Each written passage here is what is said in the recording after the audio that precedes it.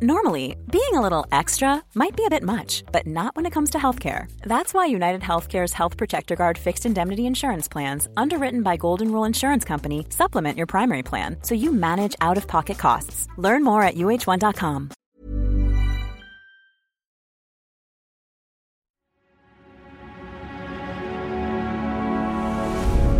Tortoise.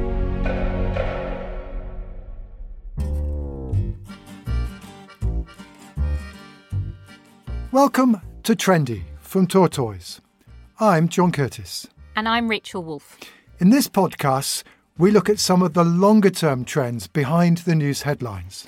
We're interested in not just what's going on, but why something is happening and the forces shaping a particular trend or story. Now, from my base in Glasgow, I do this by keeping an eye on data and the poll numbers. I like to identify the things shaping public opinion that, if they're wise at least, politicians and policymakers ought to be taking into account as they make their decisions. I'm interested in what voters think and what that makes governments do or not do, as I run a policy consultancy in Westminster. This week, our inaugural week, we're going to devote most of the podcast to what it's like to live in Britain today and what the attitudes are of the public. And that's because, as I'm sure everyone is aware of, it's publication day of the 40th annual British Social Attitudes Survey, the date that we all mark in our calendar if we're interested in polling and public opinion. And it's produced by the National Centre for Social Research. And John, you're a senior fellow there. Yes, I am. The National Centre for Social Research, it's Britain's largest not-for-profit independent social research institute. And it started British social attitudes all the way back in 1983, 40 years ago. And it's been going pretty much every year since. And the original idea behind it was essentially that opinion polls do a very good job of telling us about public attitudes on things that are currently in the media, currently being talked about by politicians, but that what they're not so good at is looking at long-term trends in public opinion. So one of the attributes of British social attitudes from its beginning has been to keep on asking the same survey questions over time so that we can indeed get some idea how public opinion has shifted in the long run. Probably the easiest way for people to think about this is that it is the public opinion version of the census. It is the tracker that you do very expensively and somewhat more occasionally that tries to look at how the country is changing. And as I said, we're going to talk about this for much of the episode. But before we do, I wanted to have a quick discussion about Liz Truss. And the reason I wanted to talk about Liz Truss is not because she's the reason we're doing this podcast, but she is quite a good exemplification of why we think this podcast matters, because she's been back this week re-arguing her case for why she thinks she was right and others were wrong in her ill-fated government. This is not a view the public share. Her poll ratings dipped very, very rapidly. By no less than 6 points in 6 weeks. Immediately after a budget. And a woman described her in a focus group to us recently as that young woman that ran the country for a while and destroyed it. But she is trying to argue that she got the communication wrong, but everything else about her platform was correct. But isn't that always what particularly conservative politicians argue? My policy is fine. We didn't manage to communicate. It's particularly what critics of the Prime Minister often say. Of course, the Prime Minister's doing the right thing. Hasn't quite managed to sell it properly. It goes alongside the Prime Minister is perfect. It's just his advisors or her advisors that are messing things up. Of which, of course, you probably have some experience. But the reason that I think she is interesting is, A, this whole communication thing, it's only because I communicated wrong, seems to me to fundamentally misunderstand your job as a Prime Minister in a parliamentary democracy, which is you communicate to the voters who are in charge, and they choose the political party that they want to lead, and that political party in turn chooses the Prime Minister. So communication is not an adjunct. But I think also Liz Truss fundamentally misunderstood the potential democratic mandate she had, because she is unusually libertarian for the modern Conservative Party and modern government. And libertarians have never been a very big part of our electorate. I remember both Tony Blair and Margaret Thatcher's advisors, commenting on the fact that you need to understand that voters are broadly quite socially authoritarian in some ways and also quite left-wing economically. So what do you mean by libertarian in this context?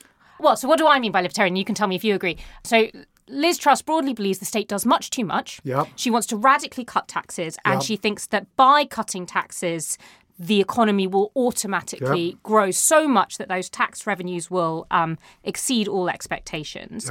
Yep. The way in which I suppose she differs from earlier libertarians is she wasn't very clear about in what way she wanted the state to shrink. She actually wanted to borrow quite a lot of money to make this possible. But she likes to talk about too much regulation, too much state interference. She sounds much more like someone on the American right than someone traditionally on the current British right. But not entirely different from what some people's impression of Margaret Thatcher would have been, at least rhetorically, if not necessarily in terms of practice. I agree. And I think this is a big part of the current Conservative Party is they have this image of who Margaret Thatcher was, which doesn't necessarily bear that much relation to how she genuinely was as an electoral politician, how she communicated, what she backed, how carefully she moved. But there is absolutely this image. I guess one core difference is Margaret Thatcher won a mandate, and she won a series of mandates for what she was doing, and Liz Truss did not. No, and certainly Liz Truss, it's an interesting feature. You talk about the Conservative Party being ideologically flexible. One of the attributes of the party these days is it seems to become rather more ideologically inflexible. And that, of course, her election as leader was the product of an angst inside the Conservative Party that a Conservative government had presided over a substantial increase in taxation, a substantial increase in public spending, occasioned, of course, by the COVID pandemic and then subsequently the Russian invasion of Ukraine. But for many Tory party members, this is not why they go out and knock on the streets for the Conservative Party, and that's what she managed to appeal to. But, of course, appealing to Conservative members was one thing. Appealing to the electorate is indeed quite another. And I think, it's worth just recalling that although we are now living at a time where we're beginning to think, maybe the Labour Party might indeed win the next election. It might just even, maybe. I might even get an overall majority. That perspective is only 12 months old. And it is a legacy of Liz Truss. I mean, not only did the financial markets tank in the wake of her so-called fiscal event, but, Conservative support fell by 6 points in a matter of about 6 weeks and in Premiership. Now, the only precedent for that, and of course it's the other half of why the Conservatives are where they are at the moment, is that the Partygate story also saw Tory support fall by 6 points again in a matter of little more than 6 weeks. And it's those two things that basically have led us to the political situation that we are now in. But maybe we should move on to British social attitudes. Yes, we should talk about what those electoral forces are and how they have changed. So, John, you are the person who presides over this social attitudes survey. Yeah. What do you think people need to most understand about what has and hasn't changed over the last 40 years? Well, there are two very striking, contrasting patterns. And in a sense, they are about two of the crucial aspects of the role of the state. So one role of the state, which we've already talked about with respect to Liz Truss, is how much should it regulate, intervene or not in the economy and with what objectives. Okay, and those on the left argue that the state should intervene a great deal. Those on the right say it should intervene a little bit less. Those on the left are concerned about inequality. Those on the right more concerned about incentives. Okay, and that's one aspect of the state. The other aspect of the state is, in a sense, it's the way in which we decide to what extent does society impose on its members moral codes, moral frameworks, even social norms and expectations. Right? We use the law on issues like abortion, marriage, etc., to regulate some of the activities of individuals, some of the social and moral choices they make. Well, looking at those two broad functions, the big headline from this year's report is that when it comes to that regulation of individuals, their social and moral choices, we have, for the most part, and with one exception that doubtless we'll come on to, become much more liberal as a society. We are now much more relaxed about various forms of sexual practices. We're much more relaxed about various kinds of family formation, etc. And that's also underpinned by, we also run a scale designed to measure how liberal or authoritarian people are. And that scale has moved quite clearly in a more liberal direction, particularly over the last decade or so. So on this area, there has been a change in British society. But when it comes to the role of the state in intervening in the economy and how the big state should be, etc., the message is that attitudes are cyclical. The public sometimes become rather keener on the state doing a bit more, and sometimes they become rather keener on it doing somewhat less. Couple of obvious reasons for this. One is that, frankly, when the state expands, people want it to shrink again. And public services improve, they say, great, fantastic, can you please stop taking so much tax off us? And then, however, when the state cuts back and waiting lists get long, they come to a different perspective. And also, if we get a shock like the financial crash, like COVID, again, public opinion shifts. But therefore, so in a sense, one of the messages for Liz Truss is you can't, as a politician, afford to be too ideological about the role of the state in the economy, because this is not an area where the public simply react on ideological grounds. Their attitudes also depend on circumstances. And I guess what's interesting about now is, first of all, we've just come out of these two huge expansions of the state because of the COVID and furlough, and then the massive energy price subsidies in the wake of Ukraine.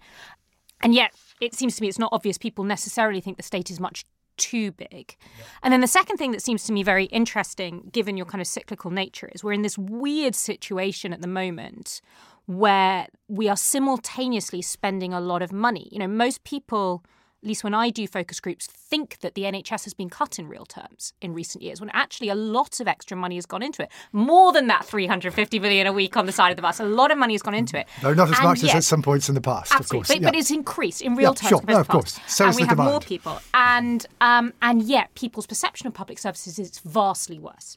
So you don't have this kind of classic cycle of public services are much better, now can I pay a bit less tax? It's like I'm paying a lot of tax and my public services are terrible. And it's interesting to see how that emerges. So, for example, one of the things I found really interesting in your survey is that younger people, which I think you define as under 30? 35. Under 35. But that's just for accounting purposes. I think it should be under 40 now until I hit 40. Younger people are simultaneously more left-wing on lots of measures. Yes. But aren't very keen on more tax. They don't want the state to be bigger. And this is presumably partly because that contract between how much you pay and how much you get feels broken. And it certainly perhaps feels very different for younger people. So just to pick up on a couple of things you said. So for most of the last 40 years, there hasn't been much difference between people in different age groups or people in different generations as to how left-wing or right-wing they are. It's not been a major division. But in the course of the last 3 years or so, a gap has evolved whereby, the under 35s have become rather more clearly more left-wing, much more concerned about inequality than our older people. Now, to some degree, then you kind of have to speculate about why this might have happened. But of course, the COVID pandemic, while it may have affected people of my age, nearly 70, much more so far as the health circumstances are concerned, so far as the economic consequences are concerned, getting into the labour market, educational experience, and of course, even dealing with lockdown, given that many younger people are living in limited housing accommodation, for which they're now also often paying a great deal in the private rental sector. That some of the inequalities of society that, as it were, exposed by COVID, arguably might have affected them more, and that may have an influence on them. But why then doesn't that translate into support for the state? Well, of course, you've talked about, yes, indeed, support for. We are spending more on health. We're spending more on social care, although arguably still not enough as we need to. But the consequence of the ageing of society and the consequence of the fact that older people tend to need more health care means that more of our public spending is being spent on older people. Meanwhile, increasingly, younger people, at least those who've been to university, are effectively being taxed at a much higher rate on their income because they're being asked to repay their university tuition fees, which, of course, the young people of my generation never had to do. We still had student grants, so albeit there were many fewer of us. So you can see why, therefore, perhaps why, although younger people are concerned about inequality, they may, in fact, regard some of the ways in which the state currently does spending as contributing to that inequality rather than necessarily providing a solution. And I think this point about the difference between the young people's experience of the state and older people's experience of the state is very important because older people tend to vote.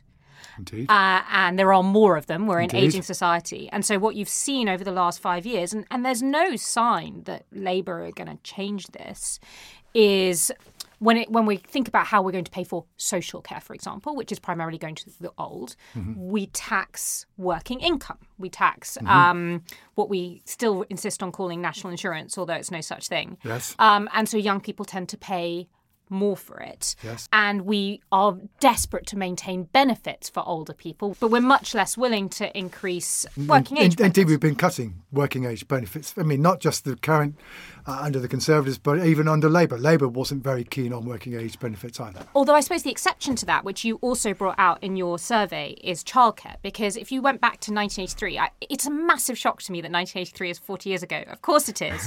But 1983... Slightly before you were born, is that right? It was just 2 years before I was born. Thank you for outing my age, John. I appreciate that.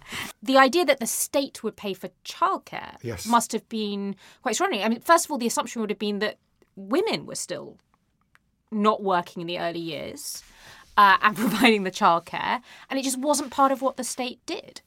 Yes, I mean, I can remember, John Major's government in the 1990s when this issue first began to arise, arguing within itself about whether or not we should be encouraging women with young children to go out to work or not. Indeed, there was a whole debate about to what extent are under fives better off being cared at home, or whether they're better off in nursery or childminder or whatever. I think now the research probably suggests that it's not obvious that one has a great advantage over the other, and then some have their various advantages. But the point is, what's happened gradually, not least because of the ageing of our population, the need, therefore, to increase our working age population, where we partly did that by taking a lot of migrants in, and the other has been to get women into the workforce.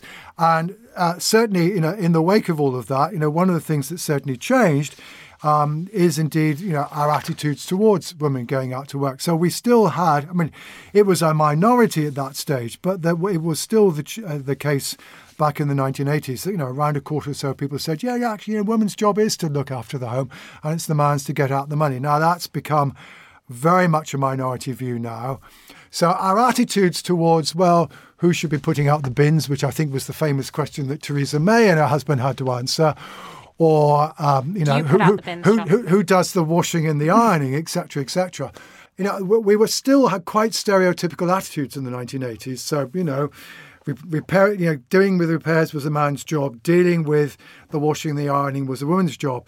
Now, attitudes are still not, as it were, completely neutral, but we are now much more in a situation where we say at least it's both equally, although when you start asking people about practice, it's changed. It's not as stereotypical as it was, but you know what? The women still report, I'm doing the washing and the ironing for the most part, and the men still report, and yes, it's us what do the repair. So in practice, still, we've not caught up even with perhaps our own social attitudes. I'm very proud to say my husband does all the cooking, and I do the IKEA flat pack furniture, which is about as far as I can go. Well, but we are bucking the trend. Let's pause there. We'll be back after this break. Say hello to a new era of mental health care. Cerebral is here to help you achieve your mental wellness goals with professional therapy and medication management support. 100% online.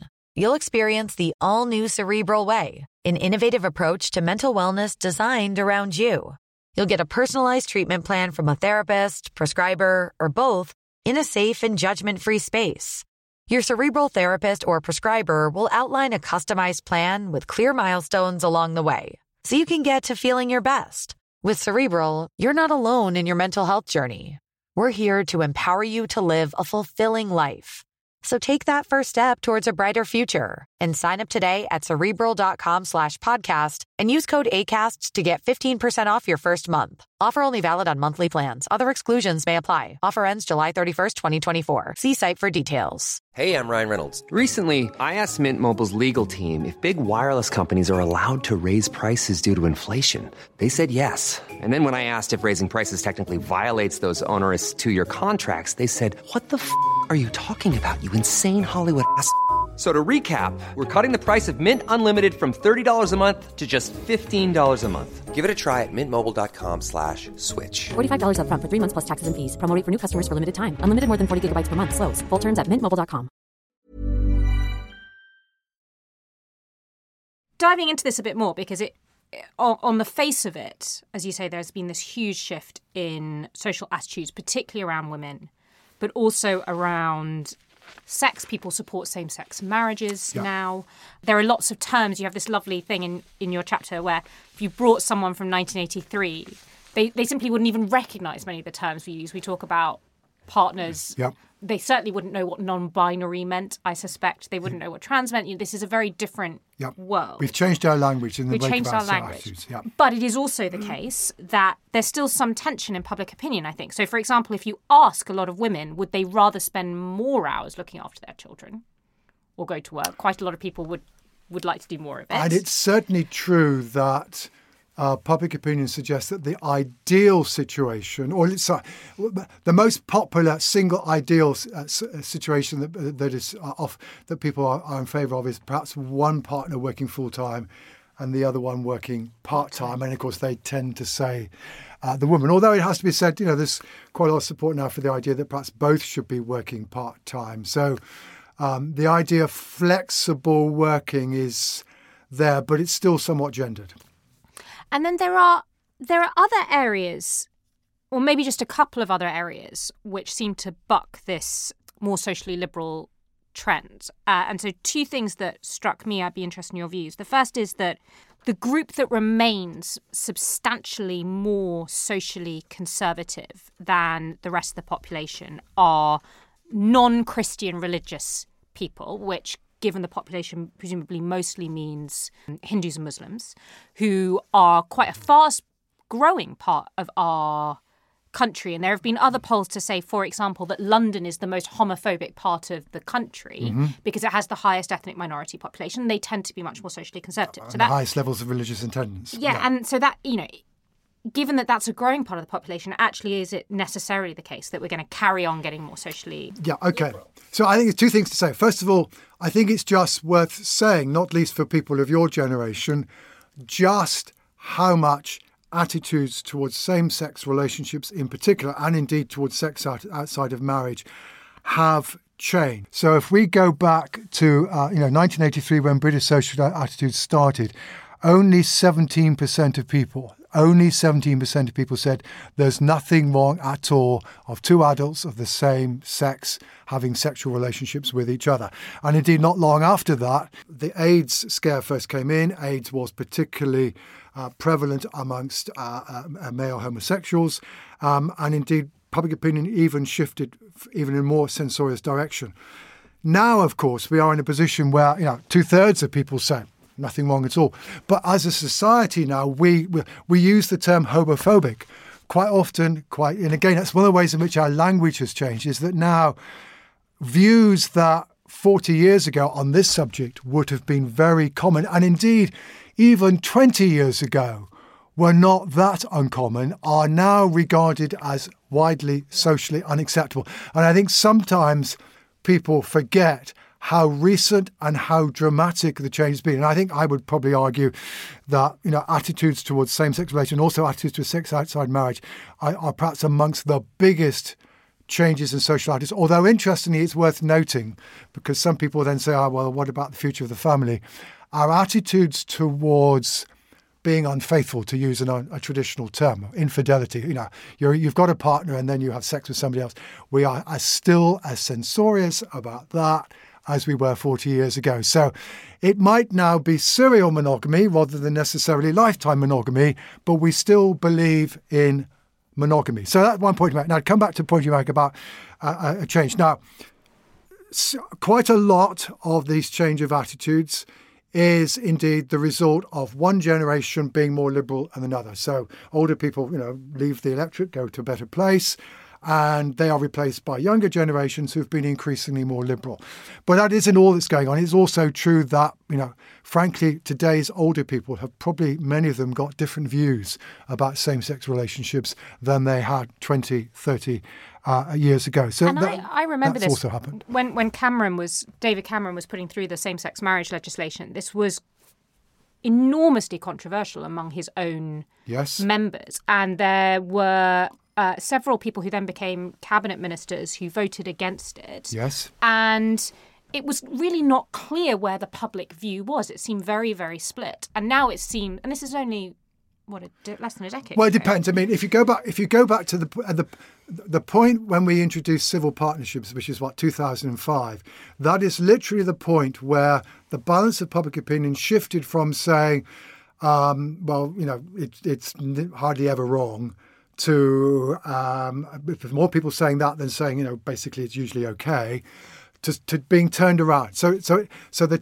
civil partnerships was a perfect piece of political timing, in that they were introduced at a time just when attitudes were moving towards it being acceptable as opposed to unacceptable. But now, of course, Cameron then got on to the other issue about, some of these folk want to get married, and they got another issue. And now, of course, we've got equal marriage and we've got equal civil partnerships. So, it's designed to try to help everybody. But sure, I mean, the Conservative Party, Conservative voters have always been somewhat less liberal than Labour voters. But, I mean, come back to the point about generational change. Now, certainly what is true is that,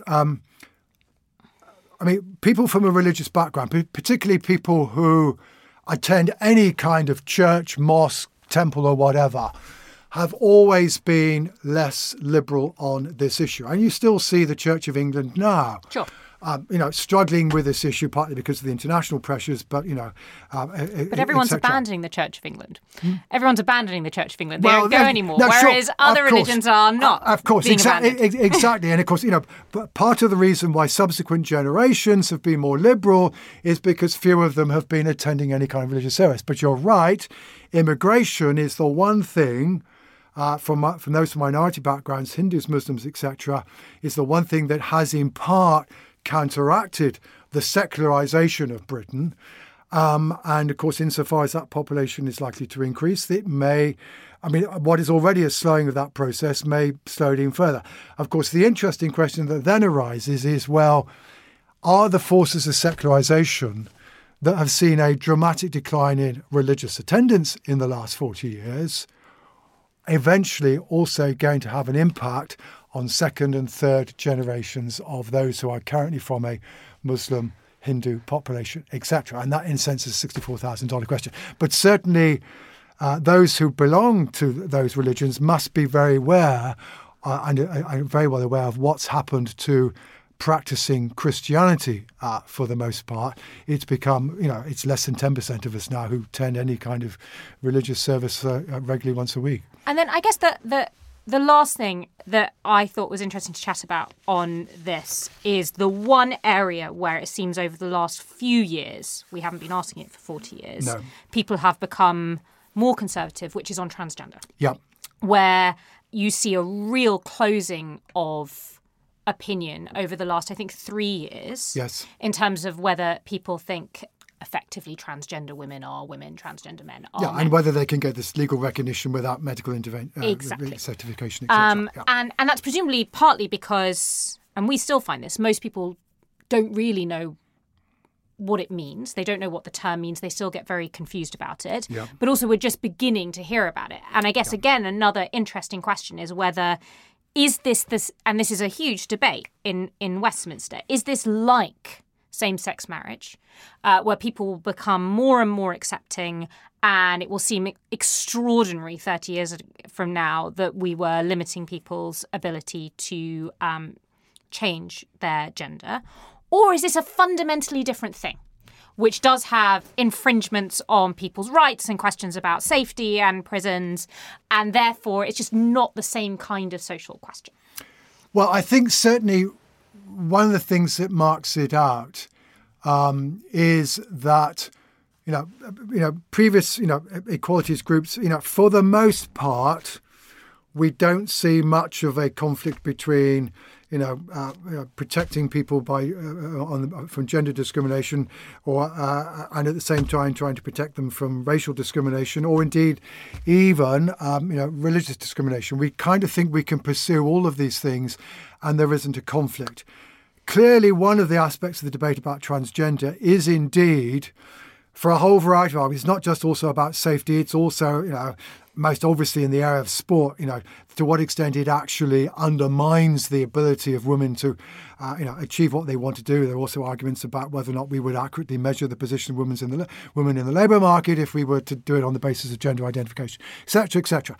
There is one of the arguments, at least, is that is there a conflict between providing easier recognition of transgender people in law and the position of women.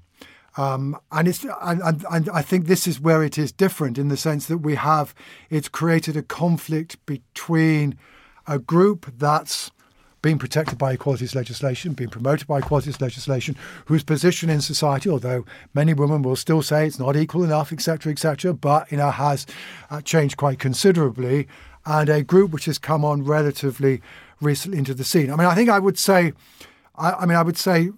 about a couple of other things. One is that, of course, it is true that younger people are less. Yep. Right, so we may find it proves to be a generational process. And have younger people also become relatively more conservative? To a degree, yes, because of course what's happened is that as the debate has started, the debate has certainly been one that those who've been campaigning for the change have, frankly, perhaps for a variety of reasons, not won the argument. Yeah. They've not won the argument. And that may be a short term. I already said, early on in the argument about same-sex relationships, things did become more socially conservative, and they changed out. The other thing I think one should say it is, I think, very much a question and an argument about legal recognition. If you ask people whether or not a man should be allowed to live socially as a woman and vice versa, on that, people seem to be fairly relaxed. Okay, it's to do with the legal ramifications of gender recognition, and some of the debate that's emerged out of that, where people have not been convinced, and also particularly concerned about how young it happens for people, and some of the arguments about puberty blockers and all the rest of it. So there's concern about some of those issues, but socially, people want people to live as they wish to live. Indeed. Yeah. And to that extent, at least, our more liberal society is still with us. Yes, that makes a lot of sense.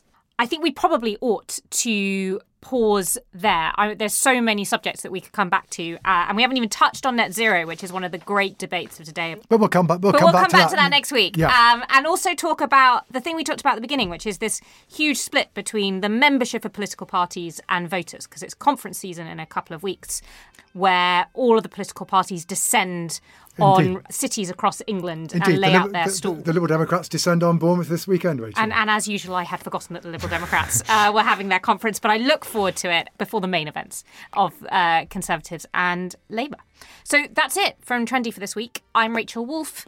New episodes are published every Thursday. Do rate and review us. It really helps people find us and know that this conversation is happening, and follow the feed so you don't miss an episode.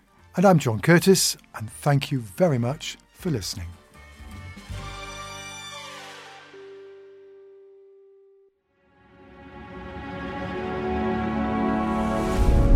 Tortoise.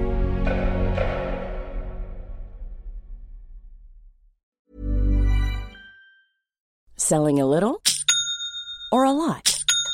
Shopify helps you do your thing however you cha-ching. Shopify is the global commerce platform that helps you sell at every stage of your business. From the launch your online shop stage to the first real-life store stage, all the way to the did we just hit a million orders stage.